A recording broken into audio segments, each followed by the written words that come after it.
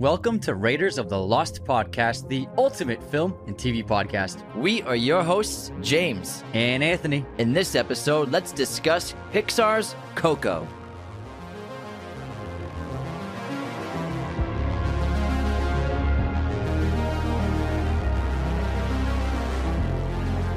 Hello, movie friends. Welcome back to the show. Anthony here. And James here. Today's episode is going to be on Pixar's Coco, which is, in my opinion, a top 5 Pixar movie. This one hits me in all the right places. It's emotional. It's hilarious. The animation is absolutely exceptional. And I really just love every moment of this film. And it really breaks my heart multiple times. My heart, as well as the last 5 minutes, leaves me in tears every time I watch this film. It's funny because I'd seen it a couple of times, and it's in my top 3 for Pixar. I have it at number 3. I have Ratatouille's my favorite, then the first Toy Story, then Coco. It's a good list. Yeah, I think it's a solid list. And I mean, this movie is it's a special Pixar movie. I think it's one of the best things Disney has done, I think, in the last 20 years. But it's just so emotional because I was watching it this morning while I was doing something else. I was writing in some documents and doing some boring work, and I had it on the background. As a refresher. Yeah, as a refresher to just catch up, get back up to speed because I didn't have time to just watch it on its own. So I was multitasking, and by the last 10 minutes, I was sobbing, just like, oh my god, I couldn't stop crying. And it just hits you. It has such great themes about family and love and tradition and remembrance. Obviously, I think the main theme of the film is clearly remembering your family, remembering your loved ones even when they've passed away, and passing that memory on to the new members of the family so that nobody has ever forgotten. It's a really powerful theme that I hadn't seen in any kind of kids movie before. We've seen death here and there, but I think that was a really specific, complex theme that they were putting into this movie that was a little different from others. Coco came out in 2017. It was directed by Lee Unkrich and Adrian Molina, written by Lee Unkrich, Jason Katz, Matthew Aldrich, and Adrian Molina. Despite his family's generations-old ban on music, young Miguel dreams of becoming an accomplished musician just like his idol Ernesto de la Cruz. Desperate to prove his talent, Miguel finds himself in the stunning and colorful land of the dead. After meeting a charming trickster named Hector, the two new friends embark on an extraordinary journey to unlock the real story behind Miguel's family history. On IMDb, Coco is at an 8.4, and it's number 74 on the all-time IMDb user rating list. Rotten Tomatoes, it is a 97% critic score, 94% audience score. This film also won 2 Academy Awards. It won Best Animated Feature and also Best Original Song for Remember Me. And global box office, this cleaned up with $807 million internationally. So very well received film, highly successful, and like we said, one of Pixar's best. And I like how in the last several years, Pixar and Disney have been branching out to other cultures. This is one of those first films, and we got Encanto, we got Luca with the Italian culture. So I like how Pixar is branching out to every walk of life on the planet, and so that everyone's stories can be told with their format, with their medium, and with their exposure, and with their incredible storytelling artists. And this film also, I think, is really special in terms of its animation. The lighting of this film, I think, when I saw that for the first time, just stood out in terms of Pixar films. This one in Toy Story 4, I found extremely impressive. The cinematography, the digital lenses in this film, and incredible precise lighting techniques that are so true to real life lights. It's really remarkable to see how they can light scenes, and it feels like there's just like a camera on set of this like animated world sometimes. Creativity of the Land of the Dead is just breathtaking, and it's I think the visually the most stunning Pixar film to date. It's just really miraculous once the film gets going and you're in this other realm. I'd never seen anything like it before for animated films, and I think it was just really stunning. I think it's their best-looking movie of all time. I mean, Ratatouille was the first Pixar film to start exploring like real cinematography and creating those digital lenses, that software they developed to make it seem like real DPs on set filming every scene, like you said, like you're on set in this Pixar animated world. And what I love so much about Coco, in addition to the incredible animation, is the cinematography. there's so much like handheld in this movie, Yeah. in an animated movie, handheld cinematography all over the place. It's very subtle. It's very controlled handheld, which is like one of your favorites for sure. Yeah, we're using that kind of style for the short film Midnight Ruin that we're doing. But it's all over this movie, just like steady handheld cinematography. And it makes you feel like it's real. It makes you feel like you're there. That's what the whole point of handheld photography is, to bring realism to any kind of story, any kind of production. And it makes you feel like you're there with Coco, with Miguel, with all these characters. And the filmmakers used it in particularly for this film, not just for that, but also when you're shooting, when the film's cinematography is mostly static and controlled, and then it goes handheld.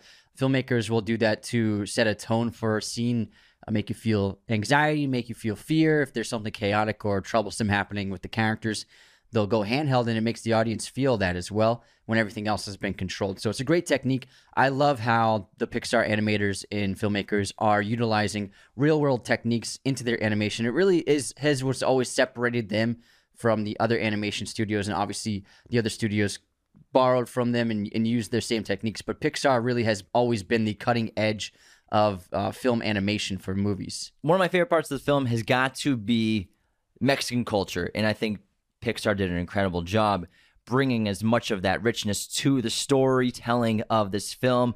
You know, I think the Dia de Muertos or Dia de los Muertos as a main motif throughout the entire film, as well as being the thematic storytelling element for dealing with death for children in this story and with that culture. They did a phenomenal job, you know, just being in the real world, but then the land of the dead is so magical and interesting, and just it starts those questions in your mind as a kid if you're watching this for the first time, like what happens after death? Is there a world after this? And then are your loved ones walking amongst us like they are? Like Is there an afterlife? Yeah, there's an afterlife, and they pass the bridge, and they come spend time with their families and their loved ones. So long as they're on the ofrenda, if their photos up there. By the way, I love the blend of technology in the Land of the Dead. Like, there's like high tech technology like that instance. It's really in the photographs, yeah. It's great. Well, it's adapting. You can tell that it's like an airport. They have like those like ancient Mayan pyramid structures, but as you get closer and more deep into the Land of the Dead, it becomes more of like a modern city landscape, which is really interesting, skyscrapers and stuff like that. But the filmmakers and animators, they traveled to Mexico 5 times to research about the culture, people, tradition, food, etc., to help define the story and characters of Coco. Among their journeys, they visited Mexico City and Oaxaca.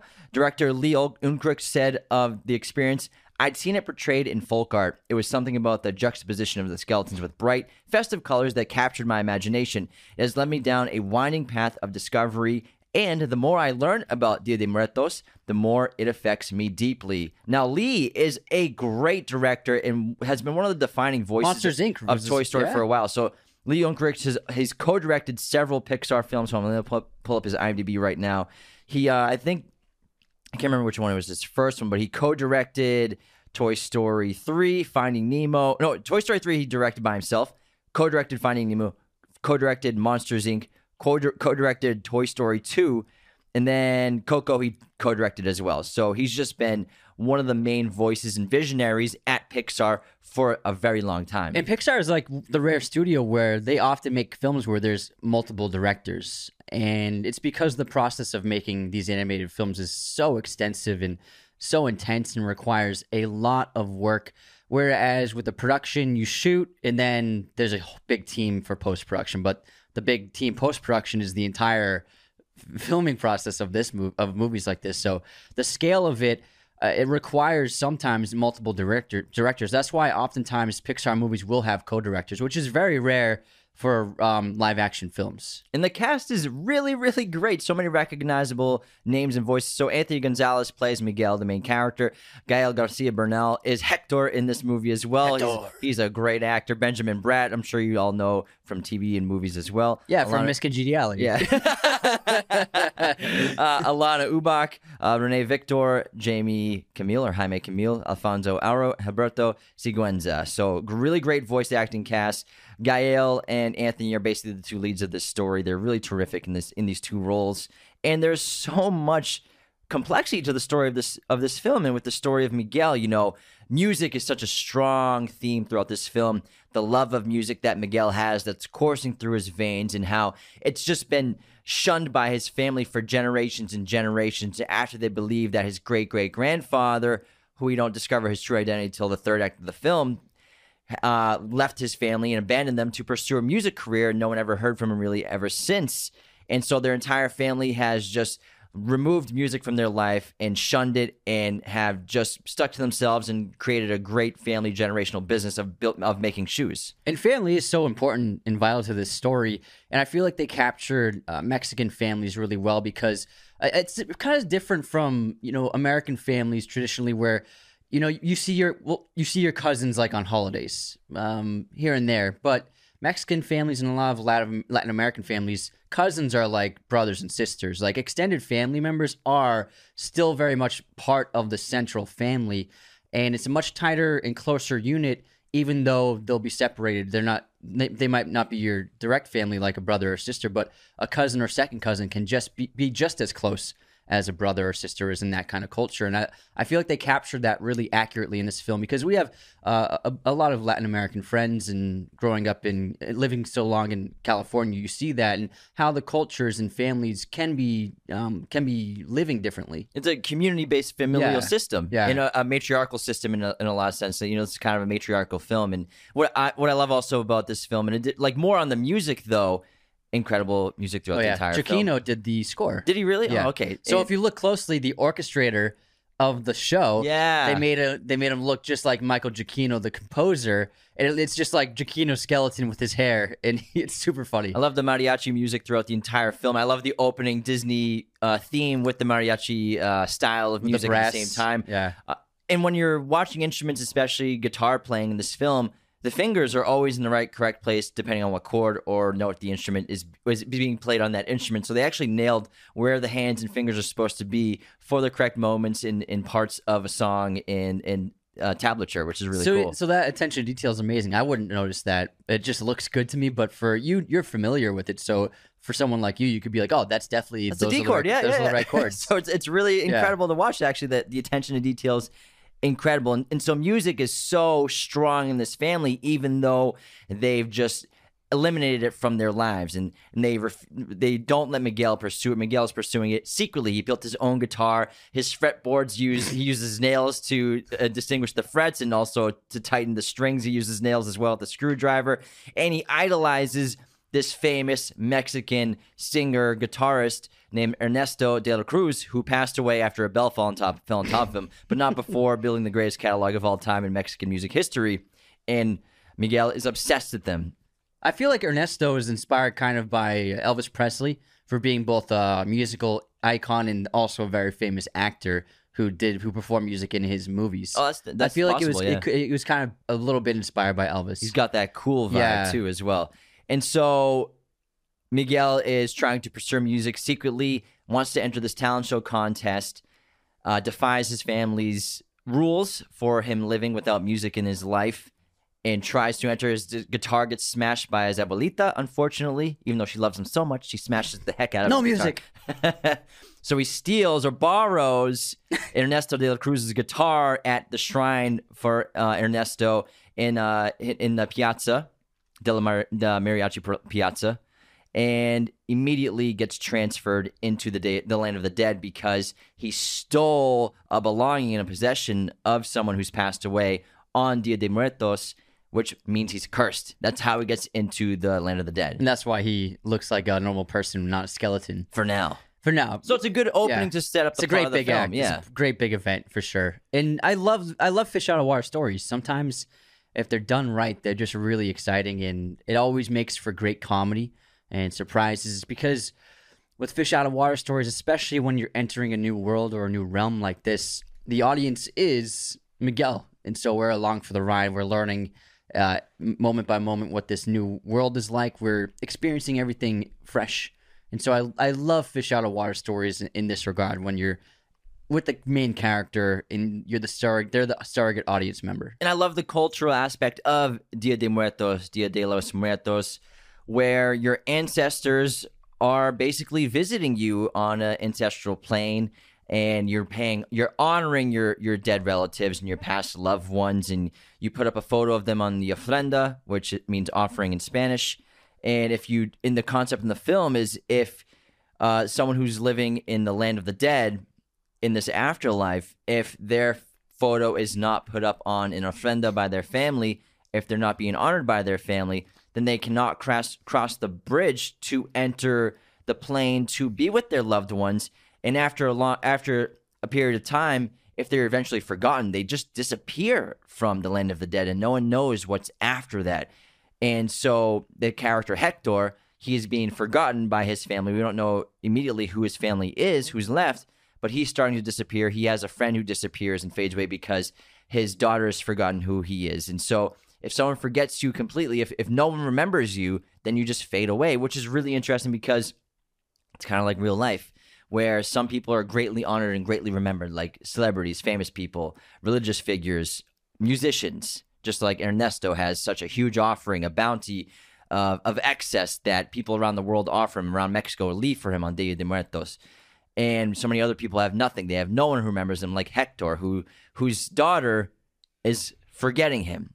But I also love how this film kind of connects to Citizen Kane, where Coco is kind of like Rosebud. Coco is Rosebud in this movie, if you think about Rosebud, yeah. Because Miguel thinks that Ernesto is his great-great-grandfather. He has the photo that's torn up with the head of the person taken off of his great-great-grandmother, and Coco, his great-grandmother, Abuelita, when she was a Mama baby. Coco, when she was a young child. Yeah.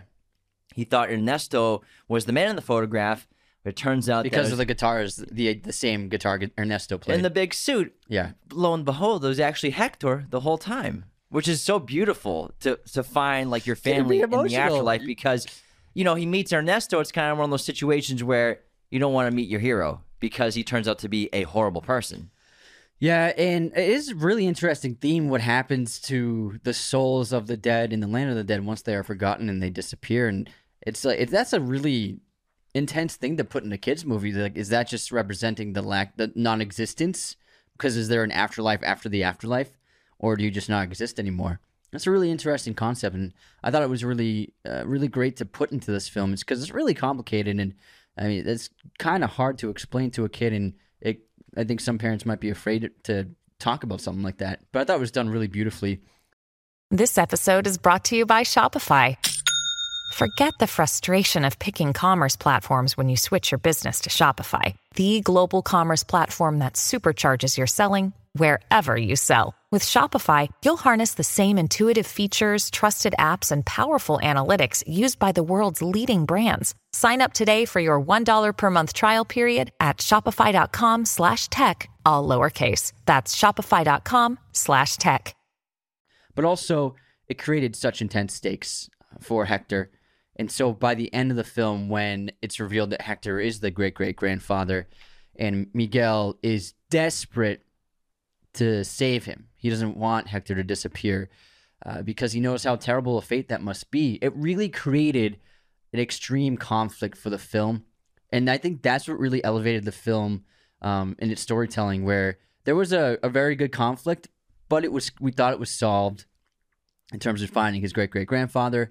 And then that created a new conflict when they're trapped down in that basin. But then the new conflict is trying to save Hector's soul. And I mean, what's a bigger conflict than that for a human being? So I thought that was really magnificent storytelling. Yeah, for a kids movie, it's really incredible. I mean, they've obviously dabbled in death with many of their films. They open 10 minutes and everyone's weeping in that movie. And I think it helps people talk to their kids about death, movies like this, and helps kids understand it. Soul very much focuses on, what happens after you die. Do you have a soul? So I think Coco does a tremendous job by just talking about death with children in a kid's story. And it's done so well with such precision.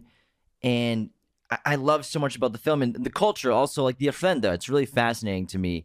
The ofrenda, the offerings, like the altar of where you offer your love and your homage to your loved ones. You put their photo up there, you put some food up there. I love how, what's his name? The dog eats the food. What's his name? Dante.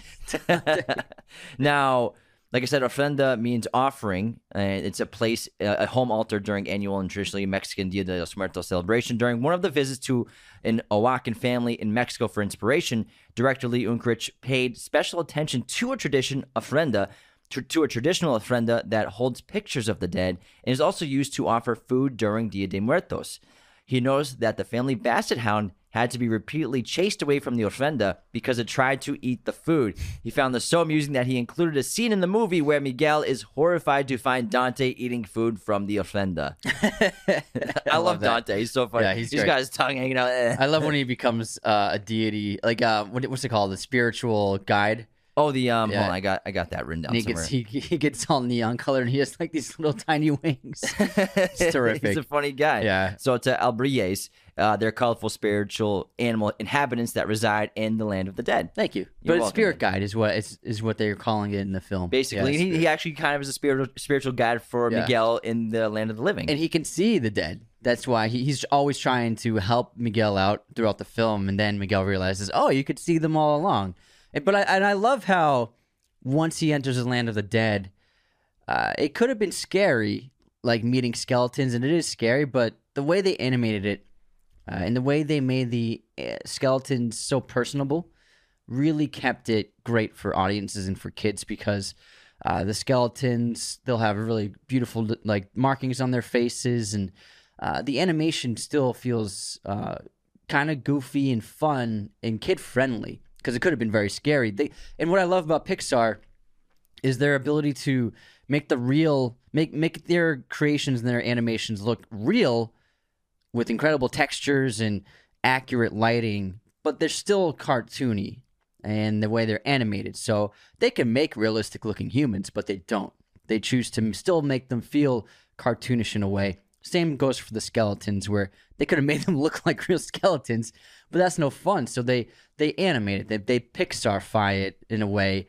And I love the small details, like the skeletons, they breathe.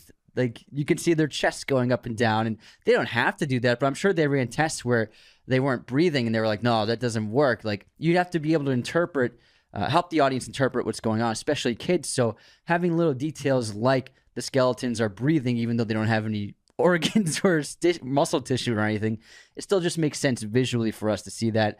The way their faces move, it obviously wouldn't work with a skull to like their mouths aren't really moving and changing expression, but it's an animated film. So I love how Pixar time and time again manages to make images feel real, but still animated at the same time. And they make so many other things about every screenshot, every image look realistic as hell. I mean, the follicles of hair, it looks so real, whether it's a skeleton or a human being. The clothing looks so real. The structures, the ground, the buildings. So everything else looks hyper realistic, but the animation, the big eyes for the humans and the skeletal structures of the people who have passed, it's a really beautiful blend. And it's the little details too, like the security guard at that area, and his belt is tied around his spine, so his pants are wide on his waist and then super skinny around his spine where his belt buckle is. This movie's really funny. Yeah. There's a lot of great humor in it, lots of great jokes like that. And one of my favorite parts about the animation and the story is the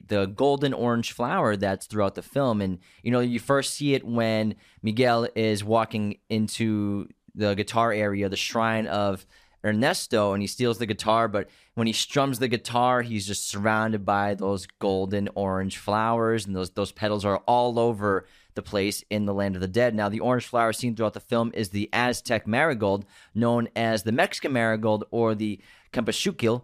The flower is used in the tradition of Dia de los Muertos in Mexico to guide the deceased to the living. And so this flower is very present on the bridge as the people who have passed in the land of the dead are moving to see the people of the living in that plane. And speaking of Miguel and his entire quest, I think that this film is a great life lesson for both kids and parents. For kids, you can see the takeaway is the importance of family and respecting and loving your elders and passing your tradition, your family, onto the next generation.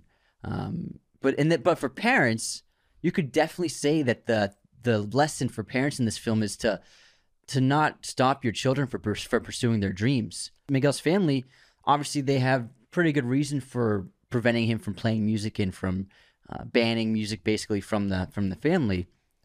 But you can see the despair it causes Miguel, the unhappiness, and how difficult it is just to be himself. He's not able to express who he is to those who are most important to him. Like, what he wants to do more than anything is just to sing for his family, but they wouldn't allow it. And so I think this film has a great life lesson just for parents, just as much as for kids. And let your kids express themselves. Let them pursue whatever their dream is, no matter how crazy it is.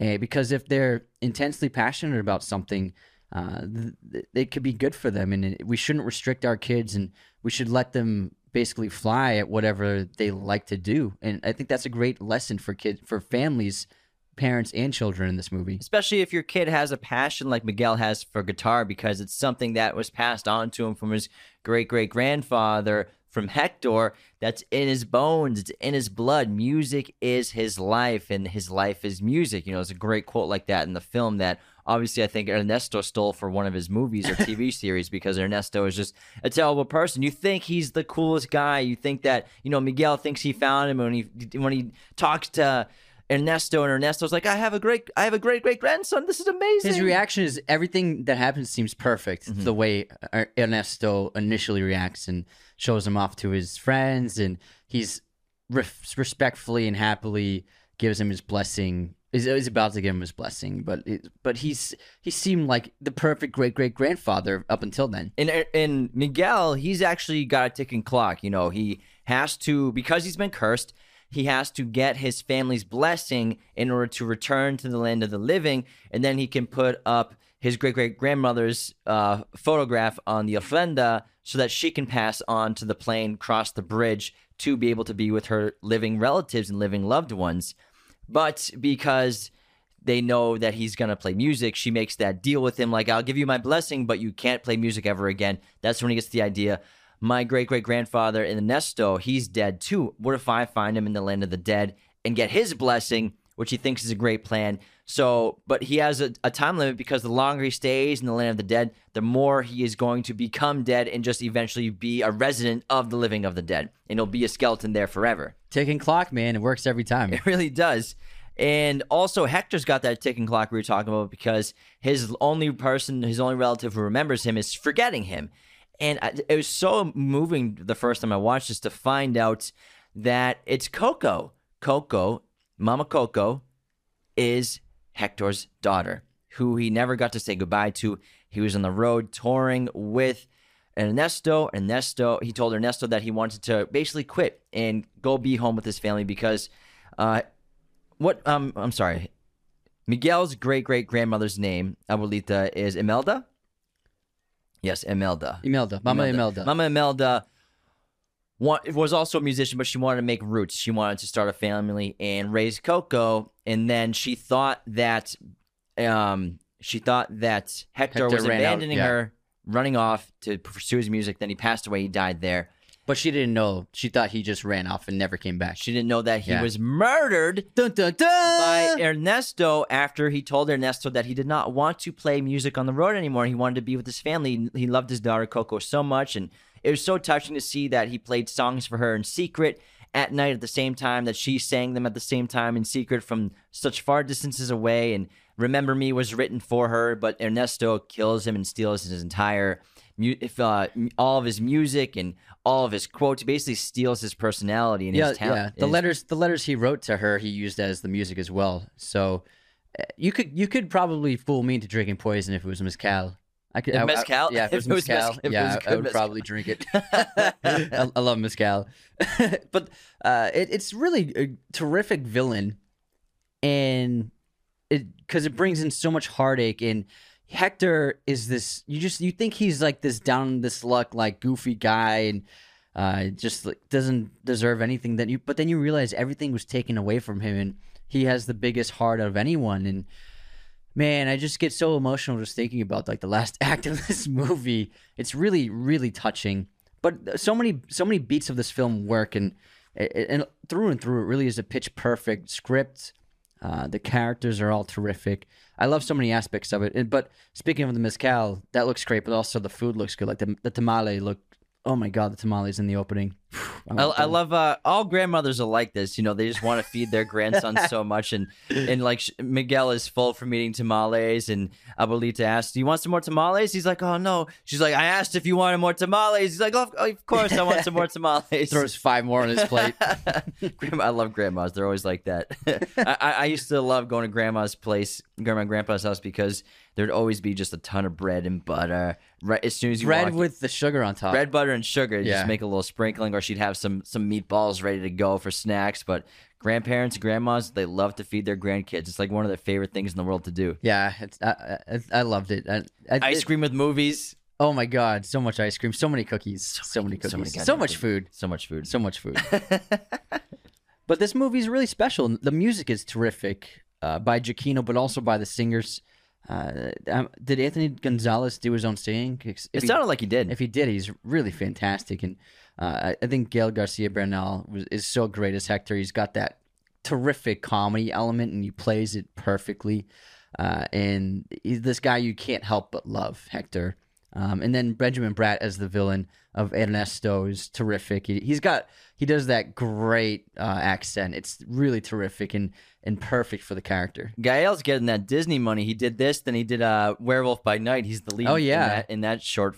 So well, will he pop up in future projects as that character? I'm not sure. Maybe I'm not sure. I haven't really watched that many MCU projects outside of the movies. Yeah. That's one of the only things I've watched in the last 6 months in terms of TV series.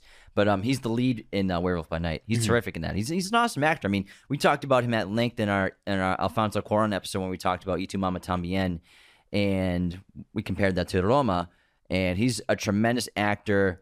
Y Tu Mama Tambien. He's so young. He's with Diego Luna and that co-lead actors in that movie. They're so good together. But he's perfect as Hector. He really, I think, is the heart of the story besides Miguel. But again, Coco being Rosebud, being the key to Hector's survival of being remembered, because she's the only relative who remembers him, who's still living. She's the only one that can keep him alive in the living of the dead, which is an interesting concept, being alive in the afterlife. Mm-hmm. And you know, it's so touching when Miguel, who knows Ernesto's music by heart, he knows every song, and everyone at the talent show in the Land of the Dead is playing Remember Me with different instruments and different styles. And when Hector tells Miguel that Remember Me was not a song meant for the world, that song was meant to just be only for Coco, just me and her. That was our secret song for when we were great distances apart at night. We would sing together alone and be with each other and kind of and try to remember each other, even though we were apart. And then, you know, Coco throughout the film, she's losing her memory. She barely recognizes her own daughter, yeah. Which is really tough to Abuelita is so worried about her. And by the end of the film, as soon as Hector almost sacrifices himself to give Miguel his blessing, even though he's got, who knows, hours to live, days to live in the land of the dead until Coco forgets him completely, he gives Miguel his blessing to return to the land of the living. And the way that Miguel is able to make Coco remember her father is to play Remember Me, just like he used to play for her in her bedroom when she was a little girl. Stop crying. I'm getting choked up just thinking about it right now. Just an hour ago, I was I was weeping. It's so sweet. Oh my God. It's so touching. It's heartbreaking. And it makes you really sad to find out that he missed out on her entire life, because, you know, when she passes eventually at the end of this film, she's in the land of the dead now. And obviously you freeze in time of when you die. That's what age you are forever in the land of the dead. Although everyone looks like a skeleton. So. Yeah, everyone looks like a skeleton. But Coco's, it's like a little old abuela. and her father Hector is holding her hand. It's she very looks sweet. pretty. She feels youthful though. She's moving pretty well. She's got a Dumbledore quality to her. Yeah. She jumps up to hug him. Yeah, I think. Well, everyone in the land of the dead is very agile. Yeah, very agile and spring. There's no joints, so you don't feel any. There's no what's the ailment called? Arthritis. There's no arthritis in Land of the Dead. It's just bones. So it's really touching to see that even though they've missed out on Coco's entire life together and his entire life with Coco together, they still love each other so much, and family still comes first, which is, you know, the main theme of the film for Miguel to learn was to put family first, because he was refusing his family. He didn't want to be part of his family anymore because they wouldn't let him play music. But it's compromise on both sides. He can put his family first and they can also let him play music at the same time. But it's a great family ending where they all learn the truth. We all learn the truth about Ernesto, and instead of his statue saying "Remember me," it says "Forget you," which is really great. Even though how could they prove it in the real world? No, they proved it with the poems. Oh, the poems. So Coco kept all the letters and poems that Hector wrote for her. Sorry. And they were the lyrics that were in all of Ernesto's songs. You're right. So clearly didn't do his research. Clearly didn't do my research at all. I was just busy crying the whole time. Yeah. The last 10 minutes of this movie. Let's move into our intermission. Let's How about do it. that? Yeah. Before we continue, the best way to support Raiders of the Lost podcast is to become a patron at patreon.com/Raiders of the Lost podcast. Get awesome perks like personalized messages, personalized videos. We have 5 different tiers: $2, $5, $10, $25, and $100 tiers. Each one comes with a bunch of different goodies. Be sure to go to patreon.com/Raiders of the Lost podcast to support our show today. This episode is sponsored by movieposters.com. Use our special promo code Raiders10 to get 10% off your order today. Movieposters.com has a huge selection of pretty much every movie and TV show in their poster library, as well as all sorts of sizes, framing, and even backlighting for your poster needs. Again, head on over to movieposters.com and use our promo code Raiders10 to get 10% off your order today. Now, let's get into our intermission and begin with the movie quote competition. You ready, pal? Let's hear it. As the sound of the playgrounds faded, the despair set in. Very odd what happens in a world without children's voices. Children of Men. Yes, sir. Nice. Good pick. I just watched it. Thanks. Did you? I haven't seen it in a while. I got to give her a rewatch. Yeah, I watched it like 2 weeks ago. And maybe we'll do an episode on it. It's a great movie. Top 25 for me. Okay. Let's just start doing goated movies. Yeah, why not, man? Why not? If they had told me it was going to be 15 years, would it have been easier to endure? Old Boy? Yeah. Oh, nice. Yeah. Let's go. I did that one for you. Thanks, man. Appreciate it. It's one of my all-time faves. All right, guess this movie release year. The Skin I Live In. 2009. 2011. Oh, man. Highly recommend that movie. Antonio Banderas. So crazy. Guess this movie release year. Doctor Strangelove.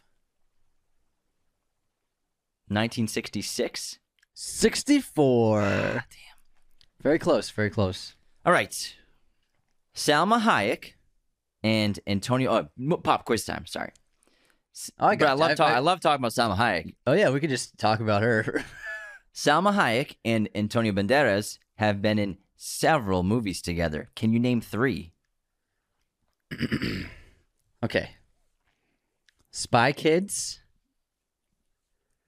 El Mariachi. No, the other one. What's it called? She's not in El Mariachi. The sequel. What's it called? Robert Rodriguez directed it. I know it's the part of the trilogy. I don't know. You don't have any other guesses besides those? No. So you're thinking of, well, we got Desperado. Once Upon a Time in Mexico. Once Upon a Time in Mexico. Frida. Frida actually has a great cameo. Antonio's in Frida? He is. I didn't know that. Yes, he plays David. Yeah. Yeah, he's in that movie. Yeah, he's in that movie. But Frida also has a cameo in Coco, which is really great. Mm-hmm. The Hitman's Wife's Bodyguard. Then also Puss in Boots, The Last Wish, and The Hitman's Bodyguard. I believe they're both in. Yeah, Salma. Is Antonio in those? Actually, I don't know if Antonio's in those. I don't think he is. Okay, so Antonio's not in those, but he is in all the other ones with her. So they're in like 6 movies together. I didn't know she was in the Puss in Boots movies. Mm-hmm. She plays Kitty Softpaws. Of course. Of course. I don't think I've seen them. And also, I think they're both in 4 rooms. I think they both might be in 4 rooms. Yeah, probably. They made it around that time. I know Antonio is. Yeah. But yeah, they're in a bunch of movies together. They work together quite a bit. Let's move on to your pop quiz question. Ready? Ready. Who directed The Green Mile? that was directed by, what's his name? The guy who did Shawshank. Mm-hmm. Oh, my goodness. Why am I blanking? He did The Walking Dead, too, season 1. WTF. What? I can't think of his name. Frank Darabont. Darabont. Damn it. For bonus credit, too, he appears in Entourage for a multi-episode arc, directing Vincent Chase in what movie? I have no idea. Medellin. Medellin! Yeah. Remember that? Yeah. So Darabont's the director of it. That's so funny. All right. My streaming recommendation for this episode, before we get into haters and stuff, is... Sorry, I'm skipping ahead. Go ahead, man. You already started. Kronos on HBO Max from Guillermo del Toro. Great movie. Great movie. My recommendation is Blood Simple, also on HBO Max by the Coen brothers. Now let's get to the haters, of which we have many. Always. Many haters today. Real ones? We have no real ones, but Okay. well, someone called us idiots today. What'd they say? Well, I wrote the Aliens crew hated Ridley Scott, but in the clip it's James Cameron. I just accidentally typed in Ridley Gotcha. Scott with my brain. He called us. He said, "Get your text right, idiots." So I blocked his ass. All right, here's the haters. Well, first is my favorite quote of the week. My favorite. This is great. So I posted a clip about Tom Cruise learning how to get to a pro level of pool playing for the Hustler sequel, The Color of Money. And then Tyler Martin, 1962, wrote, "Good thing he didn't star in Boogie Nights." What? Because he would have become a porn Oh. star. That's pretty funny. You got it. Took you a second, but you got it. Yeah. Next up, That's pretty good. the Kitty Jor. Resubscribed. Then I seen Anthony's hoodie. Took the hint, so I unsubscribed because I was wearing an unsubscribed hoodie. And then Tim Spoots, 86.2. You bozos, Peter's brother paid for the trip in Home Alone. Unsubscribed. That's how we afforded the trip for like 9 people to Paris. Yeah. And then Dirk Diggler, no Luna in this episode. Unsubscribed. Unsubscribed. Michael Robert Anderson, you didn't mention the Ant Boy trilogy in your trilogy episode. The single most important superhero franchise of all time. Unsubscribed. Stone Cinema wrote, everybody knows the best trilogy of all time is Kung Fu Panda. Unsubscribed. Pretty good. Which has wrote, all I'll say is if Paddington 2 isn't on the list, you will find me unsubscribed. But it's not a trilogy, though. 2 movies, right? 2 movies. It's that good, though, right? Yeah, it's that good, yeah. Dirk Diggler, the Austin Powers movies weren't rated R. Unsubscribed. Because I said they were rated R. And then Paul Cantu, congrats, fellas. Well deserved on being in the top 1% of podcasts. 2023 will be even bigger for you guys, and I'm excited for the ride. Assuming I don't unsubscribe, keep up the Timmy and Cavill content and give the people what they want. William Henry Cleve, when are you going to do a review on Golden Face Origins? Brother Smith 05 in our Spotify clip about the sets. The set should have been decorated from the start. Unsubscribed. Keep up the great work. This is my favorite podcast. And then Mike Watt. Mike was taking 1, 2, 3. Actually got us on this one. James didn't even have a table. Well, now neither of you have a table. Unsubscribed. Neither of you have a table. Kev to the B. I thought the origin streak was broken. I almost hit unsubscribe. Almost. But with the Rocket Raccoon Guardians Origins. Woo. Thanks, Guardians 3. Thanks, James Gunn. All right. And then we have a quote from a fan for you. For me? Yeah. I'd like to think if you're seeing me, you're having the worst day of your life. This is... Oh, what is this? To think if you're seeing me, you're having the worst day of your life. It sounds so goddamn familiar. This is from Ryan Patsalides. Ryan Patsalides.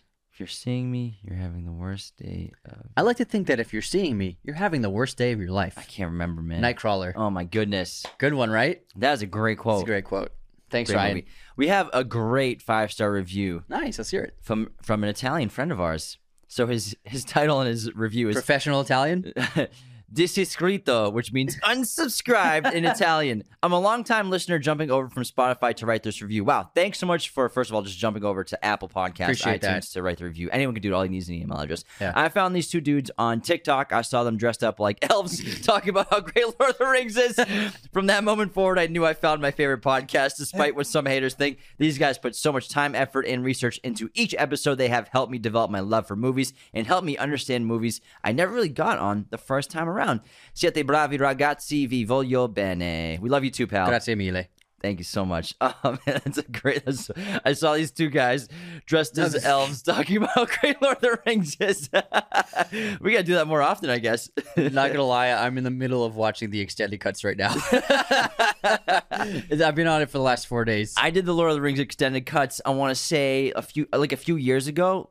And it's like a commitment because they're like 4.5 each one. It's like a miniseries. It's crazy. It's unbelievable how I don't think I've seen the extended cuts. Oh, you haven't?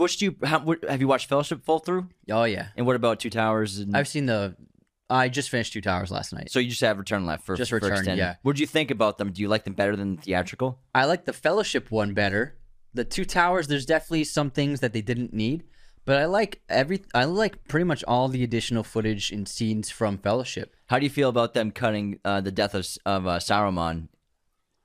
I think it works fine. I think it would have been cool to see though in the theatrical cut. I think it doesn't really work as well in if they put it in the theatrical cut. When I watched the extended edition, I like that scene. It's cool to see how he dies, but it's also like, they don't really need it. No, they didn't need it. Yeah, but there's things where you can see the editing and the way they cut it. Actually, it does really work, even though you're not seeing important stuff in the deleted scenes.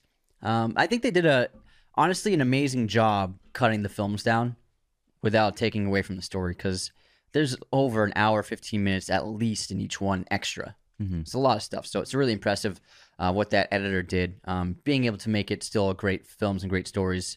But I'm just like in awe of how much shit they shot. There's so much more. It's crazy. There's so many scenes. I'm like, I can't believe they shot all this stuff. You know, you found a real one, like in a significant other, if they're cool to watch the extended version of Lord of the Rings with you. I think I actually have seen all the extended in the past. It's just only one time through, I think. Yeah, it's intense. But I prefer the theatrical cuts, to be honest. Mm-hmm. I think they just flow so much better. I think the Two Towers theatrical cut is better. All right, let's get back into Coco. Coco. That's what this episode's about. Now, as great as this film is, and as much as I love pretty much every aspect of it, I do have a major con to Pixar's Coco. Let's hear it. There is not that much Spanish being spoken in this film. I would have loved to see more Espanol in Coco. Like, I know that Blue Beetle coming out with DC, that's going to be, I've heard like 50%, 60% of that film is going to be in Espanol, which is fantastic. Now, I know it's 2017, so I think, there's a cultural shift in film, and that's more included now in movies coming out, which is great. I just wish that they had a little more Spanish in this film versus just a couple words here and there and some of the lyrics in songs, because I think it would have been a huge benefit to the story, to the culture of Mexico in the film. But I understand why they didn't do it, but I would like to see more. I actually completely agree. And watching... Actually, wow. It's a good point. Because I just watched it, like I said, like an hour ago, and there were definitely moments where I was like, oh, I wish that would have been in Spanish, in their native tongue. Especially when Coco is speaking, it would make sense that she maybe doesn't know English, and being that old and growing up a couple of generations before. And also, the music could have really worked if most of it was in Spanish. Obviously, Remember Me, you can keep that in English, but I think a lot of the songs could have worked out really well in Spanish, especially nowadays where so many people are watching everything with subtitles, with captions on. Even English shows. Yeah, even English shows and movies. English speakers. Nothing wrong with that. Yeah, nothing wrong with that. No judgment. But I think I would have liked to see definitely much more Spanish in the film, because they did such a remarkable job with the culture and with the design of the film and with the cultural significance and historical accuracy and basically love for that community. I think it definitely, there are moments where I'm like, oh, I wish they were speaking Spanish. It would make a lot more sense for sure. And going back to the animation, what I found so impressive, like I said earlier, is really the lighting. And obviously it's extremely extravagant and so massive in scale in the Land of the Dead, where you have these massive environments and incredible colors and just beautiful set design, and the creativity is just on full display. I'm sure all the animators were just given like free reign to do whatever. And I love the neon looks of the spirit guides. But what I find most impressive is the subtle lighting in the real world circumstances, whether it be the lighting in a room or the patio being lit in an evening with just Edison bulbs. The lighting techniques they use in this film are really incredible, and I prefer like the minimalist lighting scenes, like Coco's secret room. It's just the lighting from the television and a couple of things he has shown about the room, or the way the house is lit in the evening. It's just really remarkable what these animators can do, and they create these programs that basically create a digital world. It's like it's the fact that it just comes from coding is unbelievable. But they're incredible artists. But I really enjoy the minimalist lighting and the cinematic quality to it, especially in the more smaller scale scenes. I really love how the living and dead are like walking amongst each other in this film, and both worlds are kind of on top of each other from the perspective of the land of the dead and those who have passed. I think it's really fascinating because so many people are, spiritual, and they think that like, there are spirits among us, and it's really cool to see that in the movie, like shown in a peaceful way, in a positive way, not like being haunted or anything like that, but just your loved ones are surrounded by you. But also at the same time, it's like, do you want to exist forever? What's also interesting is the Land of the Dead has its own community, has its own thing, its own civilization. People work jobs, people, it's like working at the airport. There's security guards, like people have businesses, and some people are poor and some people are extremely wealthy, and in a way the more remembered you are in the real world, the more wealth you have and power you have in the land of the dead, in the spirit world, which is why Ernesto has such an extravagant lifestyle, because he's so famous and he gets so much from the people in the real world. It's interesting to see how there still is a social hierarchy in the land of the dead, and people like Hector are just basically like in a way homeless, and they're just getting by, and they don't have anything, and they're living on the streets in a way where you have the affluent and elites are still living it up, and celebrities are celebrities forever, and they get to live that lifestyle for like all eternity, I guess, until they are eventually finally forgotten. Although some people will probably never be forgotten, depending on the size of their celebrity and their fame. But I like how they didn't make it just a paradise for everyone. It was kind of a reflection of the real world in a lot of ways, which I think was the right choice in the direction to make with the film. The power of music also is so big in this film. It's so important because even though Ernesto stole Hector's music, killed him, became super famous, got what he deserved with that giant bell falling on top of him. Again. In the afterlife, he's still very famous and everything. His music, Hector's music, still found his family. It still found Miguel. And Miguel was still inspired by the music that, even though he was watching Ernesto sing it and take ownership of it, it's still his great-great-grandfather's music. And it's inside of his bones, inside of his blood. And that's probably what connected him so much. And yes, watching those tapes of Ernesto connected with him, a life that he'd always dreamed of having, but to actually live it, to be proud to have Hector as a father when he finds out who, I'm great-great-grandfather when he finds out who he truly is. It's really special, and just the power of music transcending love, transcending generations. It's really fascinating. And also it changes Miguel's entire pursuit and motivation for being a musician, where at first he wants to be famous like Ernesto. He wants to be the greatest musician ever. He's basically just chasing fame and celebrity.